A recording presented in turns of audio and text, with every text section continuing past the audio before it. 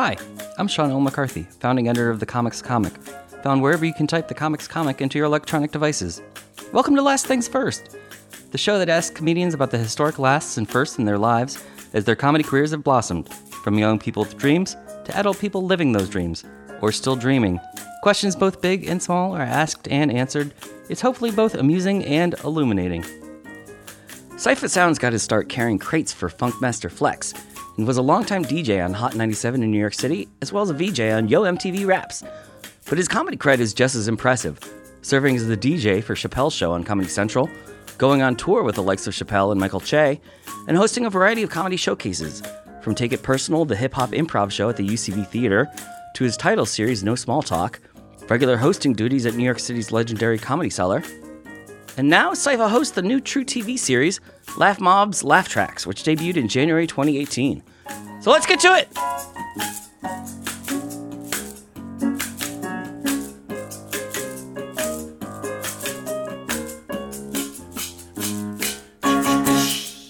Cipha Sounds, welcome to Last Things First. Wait, what is this? This is called Last Things First. Oh, I'm in the wrong place. Is this what I'm supposed to be? Yeah. Okay, Last Things First. Yeah. Okay. So, usually we do all the plugs at the end, so Last Things First. Let me just make sure I have all of your credits straight. You're not going to have them all, but which ones you got? So, okay. I got a lot. It's too many, actually. So you got Don't Take It Personal, the Hip Hop Improv Show. Take It Personal. Take It Personal. Take It Personal. You got the Tidal series.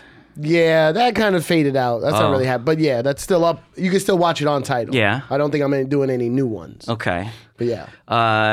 You're the host of the new truTV series. Correct. Laff Tracks, Laff Mobb. Yep. Laff Mobs, Laff Tracks. Well, you did it Last Things First. So yeah. yeah. Laff Tracks, Laff Mobs, Laff Tracks.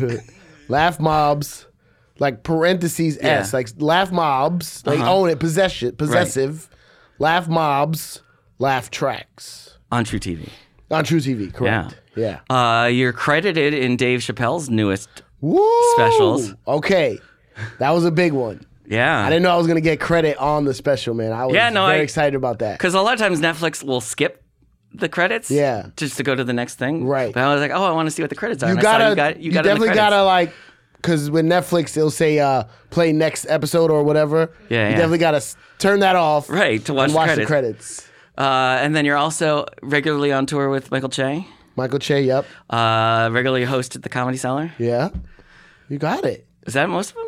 Those are the good ones. Yeah. So let me ask you this then, Cipha. As a Puerto Rican kid in the Bronx in the late 1970s, early 1980s, which of those credits surprises you the most? You know what's funny? It's funny that you say that because lately I've been writing on my Instagram, Just a Kid from the Bronx. Uh-huh. I do some shit. I don't know if I'm allowed to say bad words. Yeah. No words are bad.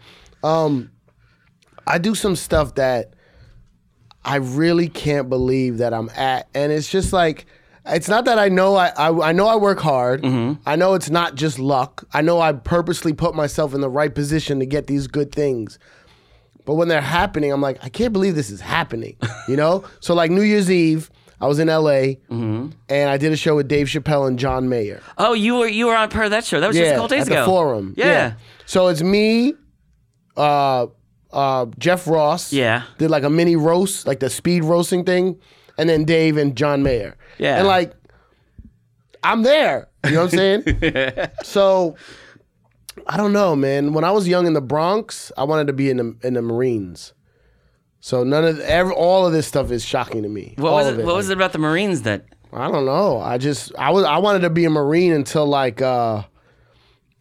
discovered DJing when I was like 15, 16. And I almost went. I almost went to them. I used to just love war movies. Okay. And I wanted to be like, I don't know, maybe because Marines were the toughest, or? Yeah, like it was like structured. Mm-hmm. I like structure. That's the only thing I can think of because I wasn't tough. And then my mom was like, well, why don't you go, you're smart, go to the Air Force. I'm like, no, Marines. She's like, that's the worst one. Right. That's the one where you're most likely to die, is the Marines. Yeah, but so I almost went. The Marines like go in front. And Marines go, and then I applied for the Marines, and I told you applied? Oh, no. The guy was coming to pick me up at 5 a.m. They tell you bring $20. Were you 18? Did you like do it right when you were 18 or later? Yeah, 18, 19. Yeah. Uh-huh. Okay. And the guy, they tell you bring $20 and the clothes on your back, because $20 for the day, like to get some food while you're getting shipped vending off. machine stuff and whatever. And clothes on your back. And I called him at 4 a.m. and I was like, I don't think I'm gonna go.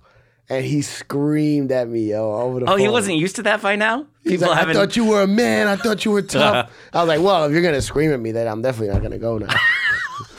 Yeah, Screaming is one of the main things about the Marines in boot camp. If I couldn't handle the first one... Have you watched those Marines like Full Metal Jacket? I know. I couldn't handle the first phone call. You had to have watched Full Metal Jacket before you signed. So screaming is the whole thing. I know. I don't know why I couldn't... I don't like people screaming at me. I don't know why I wanted to be a Marine. I would have failed out instantly. That's funny. But yeah, so all of it is shocking, man. Like, you know, I DJ for J-Lo, for her private parties. And I'm just a regular guy, though. Like, I'm not Hollywood. I don't have a big head. I'm just a regular guy that gets all these cool things. And it's like, every time I do it, I'm like, this is crazy. This is crazy. Did you watch the Get Down? No. On Netflix? No. On purpose, or? Yeah, I have trouble. Well, I don't like things that get a lot of hype. Uh-huh. And I don't like watching hip-hop things, because I feel like they don't get it right. So... Because I was going to say, I think Funkmaster Flex is a character in that. Is he? Yeah. Because it's about what do you mean, it's actor? about no, like somebody plays Funkmaster Flex. No, he was. Because it's about Bronx in the late 70s. Yeah. It's about Bronx in the 70s. Yeah, I thought I heard it was like, and I don't like that guy's movies. Oh, okay. What's the guy? Baz Luhrmann. Yes. Baz Luhrmann. And what was his big movie?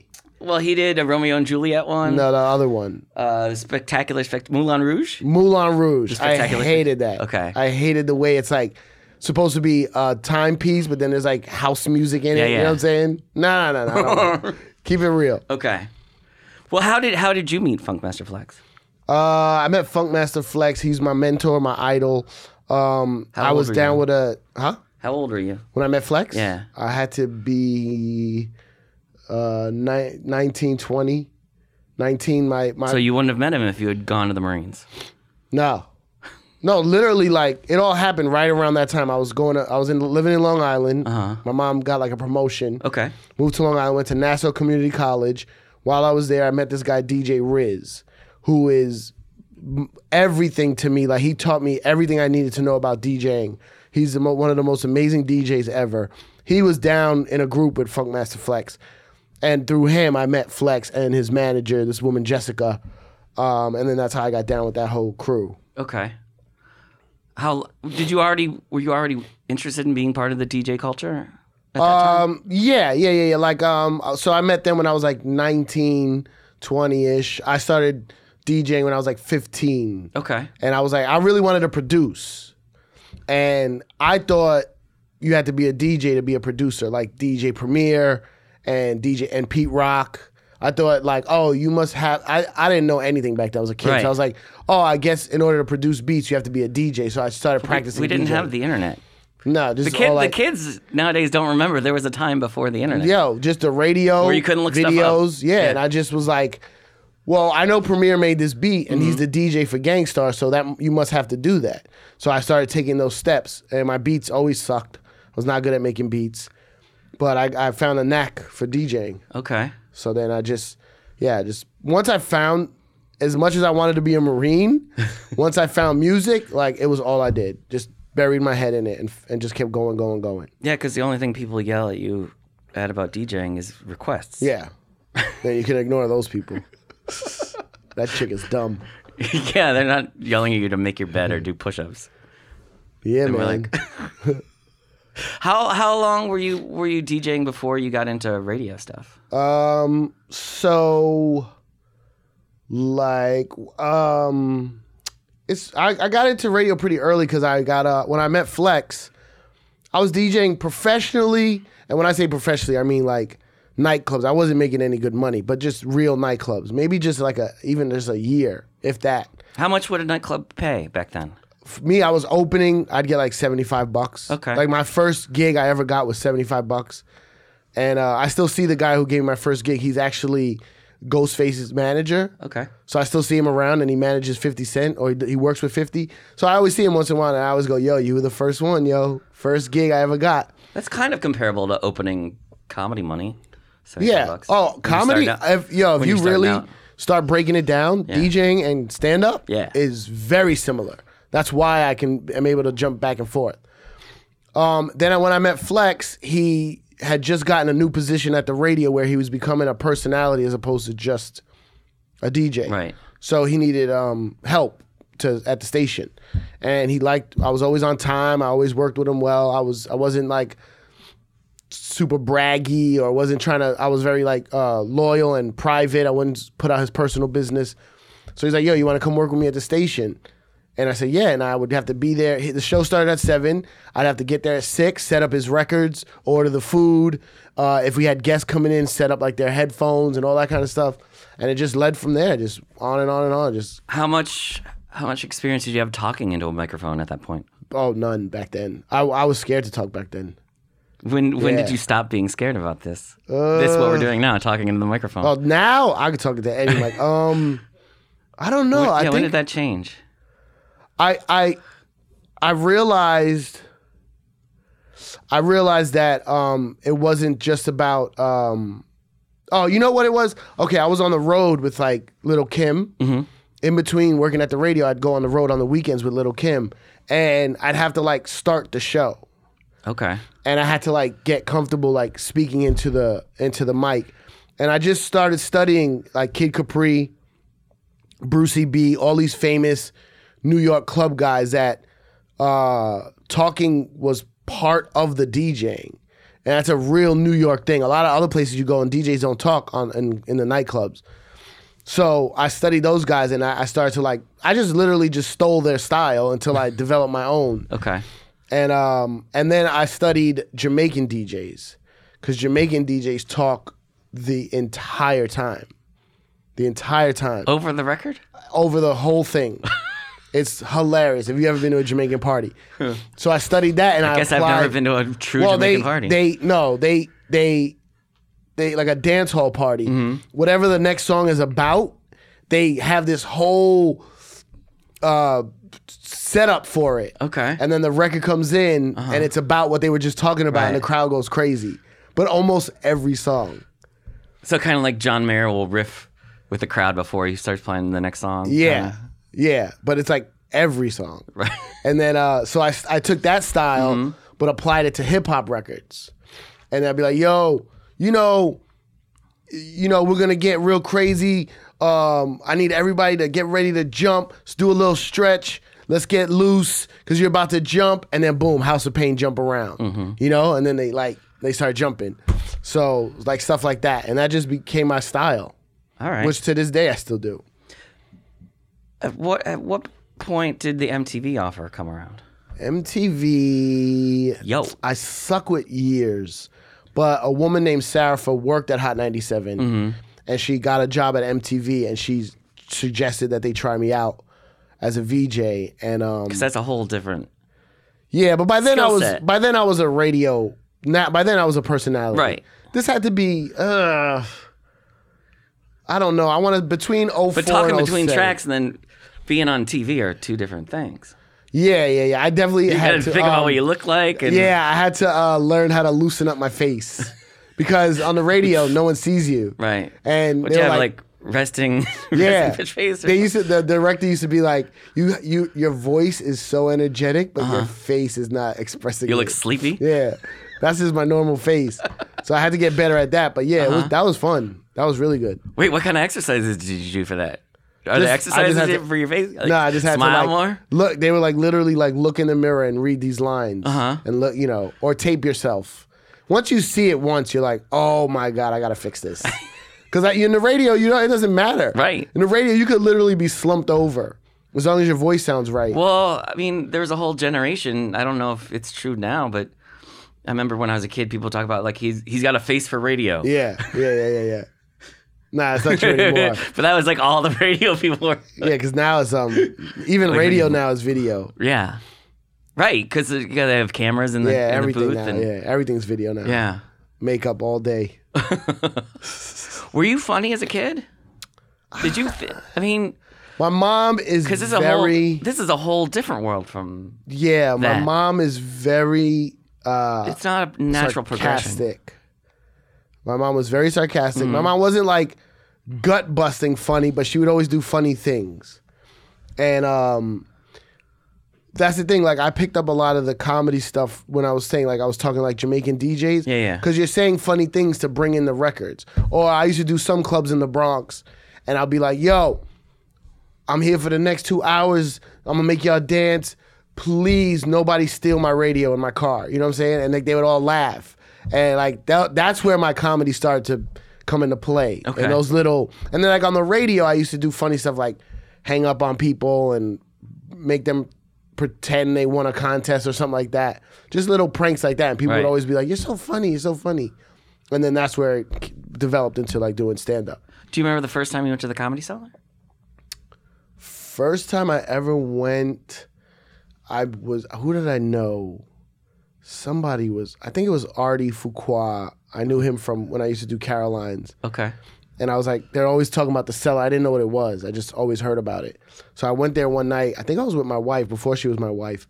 And I met the manager, Liz, who's now my friend and the grumpiest woman alive. And Louis was there shooting one of the episodes of Louis. For the TV show. Yeah, because there was like a whole production crew outside. And I was like, he was like, "Yo, can Cipha get in?" And she was like, "I don't have any seats." And she was like, "Let me see if I could move 2 seats." Oh, you know what? That's not the first time, but I'll tell you. So that's the first time I went after the first time. Okay. And she gave me the seats and we watched Louis. And Louis comes on stage and he's like, "Hey, in my show, I want it to look like I didn't do well. So nobody really clapped for me." And then I saw that episode. I was like, "Oh, I get it now what he was doing." Right. First time I ever went was years earlier, maybe 02, 03. Okay. I meet Dave Chappelle not meet him for the first time, but I saw him at a party. Yeah. It was a Green Lantern record release party or mixtape release party. And I'm talking to Dave, who I knew kind of well, and he goes, "I'm getting out of here. I'm going to go to do a spot at the Cellar." He's like, "You want to come?" I was like, "Yeah, I'll come." We go. The Cellar's nowhere like it is now. It was like half empty. Dave goes up. I had some girl with me, some random chick. I go in there, I sit down and watch Dave do an hour and a half, like just freestyling. And then afterwards he goes, "Yo, I'm doing some pilot for Comedy Central. Could you DJ it? Would you DJ the pilot?" I was like, "Yeah, I guess." Sure. He didn't sound too excited about it. So I was like, "Yeah, I guess." Then I get the call from Neil Brennan. And we go to this spot where we're shooting the pilot of the Chappelle show. So we shoot it. And then a couple months later, he calls me. He's like, "Yeah, so they picked it up. Would you want to DJ the show?" I'm like, do you care about this? It didn't sound like he cared at all. And it became the Chappelle show, which we now know is one of the great. As a DJ who didn't have that much experience with comedy back in 2002, did you realize that it was going to be something? Oh yeah. When we were there, I was there when they shot the wraparound, so he was on stage hosting to the audience, and then he would show the clips. Yeah, they were very funny.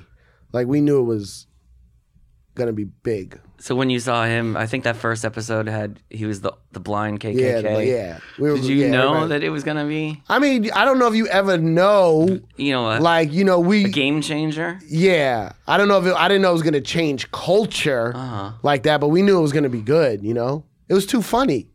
Like the first time the second season when we showed Rick James, we would shoot 2 separate shows, 2 separate audiences. Both audiences, same day, but 2 different audiences. At the end of the show, asked to show the Rick James skit again. Oh, wow. Both times. Yeah. And he was like, "Can we show it again?"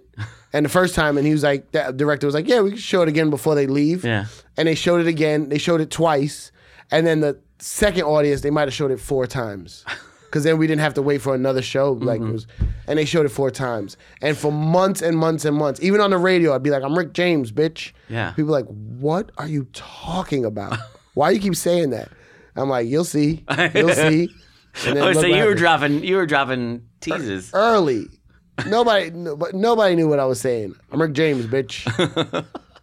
What was the transition like from you DJing with comedians to actually dropping, like stepping away from the turntable to get on? I'm very upset about this because Dave told me back then to do stand-up. And I thought he was out of his mind. I thought he was like, yo, you're Well, people funny. still think Dave is out of his mind. Well, that's beyond. For different reasons. Yeah. But he said, you should do stand-up. You're funny. And I was like, why would I do stand-up? I'm a DJ. And I looking back, I'm like, what an idiot I was, yo. But he told me that. And then when I was on MTV, I remember Jamie Foxx, Will Smith, and one other person. I forget who it was. Like big, famous, funny people asked if I did stand up or I should do stand up. And that's when I was like, okay, it's time to give, like, these people aren't seeing nonsense, Right. There's got to be something there. And that's when I started taking it seriously. But when I think of those people, Dave Chappelle, Jamie Foxx, I don't know that they've ever been to the UCB Theatre. No. Yeah, that's where you decided to make a home for yourself. That was way after stand-up, though. Oh, really? I was already doing stand-up like 5-6 years when I went to UCB. No, they have no idea what UCB is. Do you try to explain it to them ever? They give no fucks. Yo, I do. You know my show is... Have you ever been to one of my shows? It's like the hip-hop version of the Ass Cat. Yeah, I get hip. When I started taking classes at UCB, I saw that they would make a lot of hip-hop references. Right. I was like, oh, I could probably get the person they're making a reference about to come to the show. Right. And through a couple years, I figured out a way to do it. And I have hip-hop artists come to the show, tell a real-life story, and then we create the show on the spot. I've had MOP, 2 Chainz, The Locks, gangsters. And they come in, Jadakiss comes in, he looks in the room, he sees all white kids. And it's in the UCB East is a tiny room in the East Village next to a pizza place. Like, it's not. He's like, yo, what is this, man? What is this? He's like, you set the green room is like a closet. Yeah, they think I'm gonna roast them or something. Uh-huh. I said, all you gotta do is tell a story. I'm like, yo, I've known you since I was 19. I'm not gonna do you wrong. Just trust me. Right. And he'll come on. This happens to a lot of people. They come on stage, they do the first story, then they sit down, they watch us make the show, and by their second story, halfway through, they come back. They're loving it. They're going nuts. They finally get it. Even if I'm explaining it on the phone, they don't get it until they see it. And I've had the craziest gangsters of hip hop in the UCB Theater. It's great. What do you think scares them more? The young white crowd or the fact that they don't know what improv comedy is? Yeah, it's just so foreign what I'm explaining. Yeah. Like, they're like, what you mean make it up on the spot? I'm like, it's improv. And they're like, what do you mean? Yeah. Like, it can't be white kids because... So do you say freestyle or? No, because then they think we're going to rap. Okay. It's hard to explain. There's no way to explain it. Did anybody explain it to you before you got involved? No. Or did you just dive in? My producer on the radio at the time, I had just gotten the morning show. And he was like, Cipha, you're a little stiff. Oh, okay. You're a little stiff. And I was like, well, I never had to lead 5 people in a show before. I used to just be on my own. He's like, now I'm a quarterback. I have to lead this. And it's like a little nerve wracking. He's like, you should take an improv class or see improv just so you can loosen up. That's all he said. Okay. I went into one show, a Harold Night. Harold Night is like the house teams. I saw one show, and then I woke up 2.5 years later of a deep, dark hole of improv. Like, listen. How did it suck you in? I loved it. The first show I ever saw, I fucking loved it. Do you remember who was performing? Yeah, it was it was a team called Dance Break. This kid Phil Jackson, who now writes for Brooklyn Nine-Nine. Okay. This kid Noel, I think it's Noah, who is like one of the lead producers of Chris Gethard's show. Okay. Chris Gethard was the coach of that team. Okay. What's the other kid? Why am I blanking on his name? He's on Stepfathers. whatever. He's a great actor. Uh-huh. And this another girl, I forgot her name, but I remember seeing them, and like, I was like, what is this? This is crazy. And I went back for shows like the next 2 weeks, like almost every day. And I never wait online for anything. Like, I'm Cipha Sounds. I could get into any concert, any backstage show, anything. Sneakers. I'm online in front of the UCB with all these like college white kids. And across the street from UCB, the 26th Street one before it's not there anymore. Which just got closed, yeah. There's like some low income housing across the street. Not projects, but like some kind of like... I don't know how to describe those apartment buildings. They're like fixed income. Section 8, fixed income. So there's like some hood kids that live in those buildings. So they'd walk past and they'd see me online and they'd be like, Cipha Sounds? Yo, what you doing? I'm like, I'm gonna go see this show. And they're like, what kind of we always see these kids lined up. What kind of show is it? I'm like, it's like a comedy show. And they're like, yo, like Martin?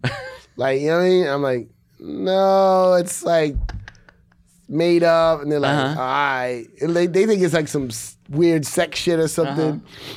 But yeah, so I was in there forever. I started taking classes. Should have brought him in with you. I know. Oh, I did eventually. Started taking classes, learning everything, meeting everybody, and just figured out a way to do my own show. And now you're still, like you said, you perform New Year's Eve. Yeah. With Chappelle and Jeff Ross and John Mayer. Yeah. I know you were on Michael Che's Netflix special, but you've been touring with him for the last couple of years. Yeah, he doesn't tour much because he's got SNL. Yeah, but whenever he goes on the road, I go with him. And it's just like, I don't know, man. Like guys like Che, he was a fan of mine growing up. He knew me from the radio. Right. So when I met him, he was like excited to meet me. I have a joke about it when I go on the road with him. I'm like, I used to be more famous than this guy. Now I'm opening it up for him. And they know I'm not like desperate. I have money, so I'm not like desperate to feed off of them. I really want to work, you know what I'm saying, perfect my craft. They help me with certain things, and like I take care of my own business. Like I would pay for my own travel and room if I had to. I just want to go get the experience, and they respect that, So they give me a shot, and it never not turned out well. And now when you're at the Cellar, like you're there tonight, probably. Yeah, tonight. Yep. So there's no music. It's just a regular straight stand-up show. Yeah. Do you feel completely comfortable? Oh, absolutely. Yeah.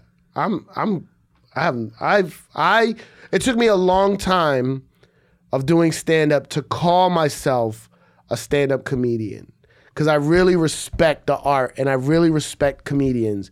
And I would say I do stand-up, or I try to do stand-up. I'm not a stand-up. But now I feel very comfortable saying I am, Yeah, cool. Because like these kids now, they'll do one open mic and they'll be like, I'm a stand-up comedian. And it's like, well, okay, you got to put some work in, And I put the work in. Not just because you have a Twitter account. That's not what it is. Yeah. And this new show on truTV. Yeah. Do you do stand-up on it, or what? I host it. You host it, so what is... Okay, it's like explaining improv to rappers. It's a very... Because I know the show is like acting out stand-up routines. Okay, so a comedian comes up and starts telling a joke. Then it kind of swooshes. You still hear the joke. Mm-hmm. You hear the comedian telling the joke. But then there's actors acting out what he's saying in the joke. So the closest example would be like a music video. Right. Where like, the artist in the music video is lip syncing because the song has already been recorded, but then now there's visuals to it. So that's what the show is. Hard to explain. Once you watch it, you'll get it. Because this one guy has a joke where he's like, you know when you got to walk past first class on a plane because you're in the coach, and he was on the plane and this woman grabbed her purse and moved it to the side. And he's like, what am I going to do, steal your purse? We're on the same plane. So visually, you could start thinking of what that looks like. Right. But now we actually show you. Act it out. In a very funny way. Yeah. The guys who make the show are incredible. Incredible. But you don't have to do any of that. You just no. keep the show going. And I'm like, well, the thing is, put the smiley face on it. Yeah, they had these shorts, these little videos that they were playing on this other variety show on truTV called Late Night Snacks. Rachel yeah. And it would just be one-offs. And they got such great reaction. They're like, how do we make this into its own show? And like, well, we need a very charismatic, handsome host. And then they couldn't find him. So then they got me, you know what I'm saying? And lucky for you. Yeah, but I'm the glue. The charismatic, handsome man wasn't available. He was not available. Neither was 10 of his friends. So then they got me. But I glue the whole show together. Cool. And the whole show is like, you're in my night. It's like my nightclub. And I book all the comedians, and it's like very loungy and like people all around. It's not like a stand-up audience. It's kind of like a nightclub. And I introduce the comedians, and then I talk to them on the side, get like slight interviews, kind of like real or funny little speaking banter moments. Right. But it's good. It's funny. So to bring it all full circle. Yeah, like a cipher. If you were face to face with a teenager who's thinking about joining the military. Okay. But has a creative artistic bent, what would you tell that teenager? As me? You now. Like if you're face to face with a teenager now who you see is kind of like you. Yeah. It's kind of like they don't know what to do. Do I join the military? I've met a lot of those kids, to be honest with you, and I explained to them, I don't have the 100% foolproof formula. I'll tell you what I did, and I've told this to other people, and it's worked. So I would give them advice on how, like, I work for free all the time. To this day, I work for free. To this day. Because my thing is, I just got to get in the Not for room. Liz. Liz, you make Liz pay you, right? I make Liz pay me, but I'm saying if she was ever like, yo, I need you to host this thing, I'll do it because I just got to get in the room and show my skills. Once I get in the room, and this happens every time, I show my value, I show my skills, and I'm very professional, and people always hire me again, always. It's how I've gotten every job. So I know I'm not the funniest comedian in the world. I know I'm not the most creative, but I know I'll be there super early, won't be drunk, and handle my business. You know what I'm saying? How do you make sure people don't take advantage of that if you offer it for free the first time? It's like crack. The first one's free. Oh, okay. The second one you got to pay. I mean, when I was younger, people took advantage. Hot 97 definitely took advantage for years. I just learned from it. I grow from it. I don't have no regrets. I don't let it bother me. I'm a very positive person. I just think life is too short to be complaining. And that's what a lot of comedians do, yo. They complain, yo. Well, Cipha, thank you for doing this podcast and not complaining, even No though way. I haven't paid you yet for it. So Yeah, how do I get paid for this? What is this on? Checks in the mail. I don't have a mailing address, Sean. Oh. How do we figure? Okay, let's work this out. I should talk to my manager. Yeah, thanks for coming, Ciph. Thanks for having me. Hey, did you tell them about my show, Laff Mobb's Laugh Tracks? Yeah, it's on truTV. truTV right now. Right now, probably. Woo! Online. Cool, check it out. Thanks.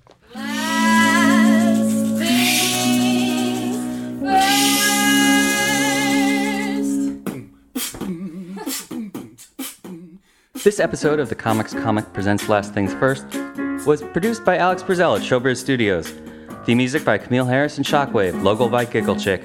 Please check out my website, thecomicscomic.com, for more interviews, reviews, and comedy news. Become a paid subscriber at patreon.com. I'm your host, Sean L. McCarthy. Thanks for listening.